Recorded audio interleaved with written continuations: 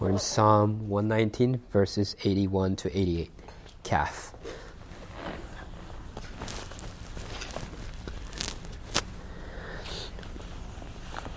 Let me read it out loud for us.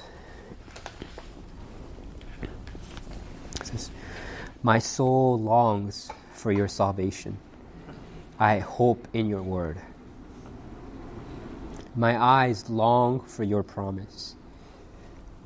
I ask, when will you comfort me? For I become like a wineskin in the smoke, yet I have not forgotten your statutes. How long must your servant endure? When will you judge those who persecute me? The insolent have dug pitfalls for me. They do not live according to your law. All your commandments are sure. They persecute me with falsehood. Help me. They have almost made an end of me on earth, but I have not forsaken your precepts. In your steadfast love, give me life, that I may keep the testimonies of your mouth." I'm going to be brief this evening because this week covers a lot of the themes that we've been looking at over the last 2 weeks. And here, this psalm is characterized by longing for God. Twice it mentions the word long, verse 81, and again in verse 82. And the context seems to be some kind of persecution, affliction, assault by the enemy. The word persecution occurs twice as well in verses 84 and 86. And it seems like the psalmist is in pretty desperate straits. He describes his condition like this in a very vivid imagery in verse 83. It says, "For I have become like a wineskin in the smoke, yet I have not forgotten your statutes." This is normally a wineskin. You contain wine, but also other forms of drink, and in this day and age. But when it's regularly used, it's moist, plump, it's pliable, flexible. But when you're not using it, people would hang it on the rafters above the hearth to dry, so that the smoke and the heat from the furnace goes up to it. And if it's not used for a long time, in disuse it becomes very dry, kind of crusted or even rigid. And it's a great picture of kind of your life or being sapped from you. A picture of dryness, of being longing and waiting for water or a wine, and so he describes his life that way. I have become like a wineskin in the smoke. However, even then, he has not forgotten God's statutes.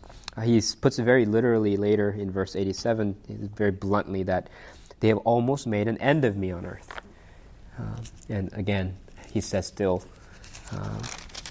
but I have not forsaken your precepts. So this, I don't know what exactly it is. They're slandering him, his enemies, because he says in verse 86, they persecute me with falsehood. But it's pretty intense. He's literally at the end of his rope. He's at the end of his life. He feels like he's about to die. And out of that desperate place, he asks God these heart-wrenching questions. In verse 82, when will you comfort me? How long must your servant endure? When will you judge those who persecute me? But even as he's asking these questions through it all, he insists on keeping God's promise, keeping God's laws. Yet I have not forgotten your statutes. I have not forsaken your precepts. This is a good lesson for us. It's really hard to imagine that kind of suffering, persecution.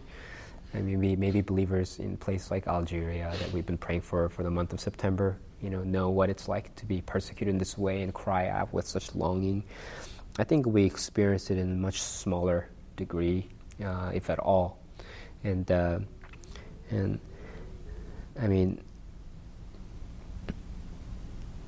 it's almost humorous for me to even mention this, but my week's been kind of rough. And we had a long week last week, and then on Sunday we were pretty exhausted. We didn't even go to the Riff Fest because we've been going for the last 3 years.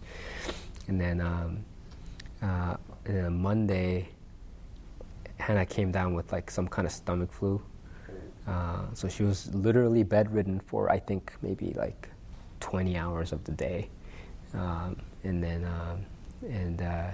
it's like throwing up and not able to do anything. And then I thought, and then Inji gets it the next day, yeah. And then Inji starts throwing up, and then has diarrhea. And I'm like, oh wait, at least Ina and I am okay, you know. And then I take Ina to school on Tuesday, and then I get a call from the school nurse saying that she has a fever, and so I need to go pick her up and then come back.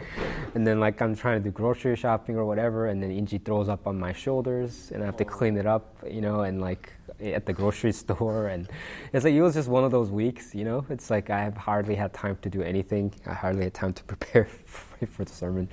And then like, and also it's not even just the physical trials of it, but spiritually, like it becomes harder. Like, I mean, it totally ruined my rhythm for, you know, prayer and in the morning, and like I'm just and I'm more irritable, you know, when all these things are happening. Hard to be patient with kids when you're doing all these things for them and they're totally oblivious to your benevolence and are complaining and whining and crying for every little. And then you're just like, how long, oh Lord, right? Yeah. I mean, it's so trivial in comparison to what the psalmist is going through.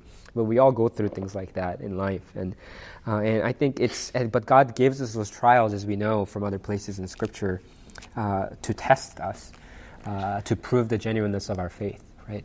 And that's the thing, is in this stanza, the answer to his prayers don't come. But the fact that he's praying shows that he's persevering in faith. He's waiting on the Lord through all these things. And in 1 Peter 1, 6-7, it says, "In this you rejoice, though now for a little while, if necessary, you have been grieved by various trials, so that the tested genuineness of your faith, more precious than gold that perishes though it is tested by fire, may be found to result in praise and glory and honor at the revelation of Jesus Christ." So what he's saying there is when, just like a gold, you know, when it's tested through a fire, you know that it's real gold. It's not fool's gold. A person's faith, its genuineness is proven when you endure through trials and you still have faith. That means with every trial, we have greater assurance of salvation, right? Because every time we go through another one, we realize, no, we have real faith. God's preserved us, and we're going to make it to the end. And this psalmist is experiencing that. He feels like he's at the end of his life, but there's light at the end of the tunnel. He knows that as long as he endures, as long as he waits, as long as he longs for the Lord, there's going to be vindication. And he's the proven, the tested genuineness of his faith is going to result in his ultimate salvation. And that's what our posture should be in life. That's what Christ did, right? Christ suffered and died in our place and was ultimately vindicated through his resurrection and ascension. And we are to, as his followers, walk in his footsteps. And as we do that, we become a picture of what Christ has done for the world to see. And we get to experience the joy that Christ experienced in persevering in the faith. So let's sing a song and pray.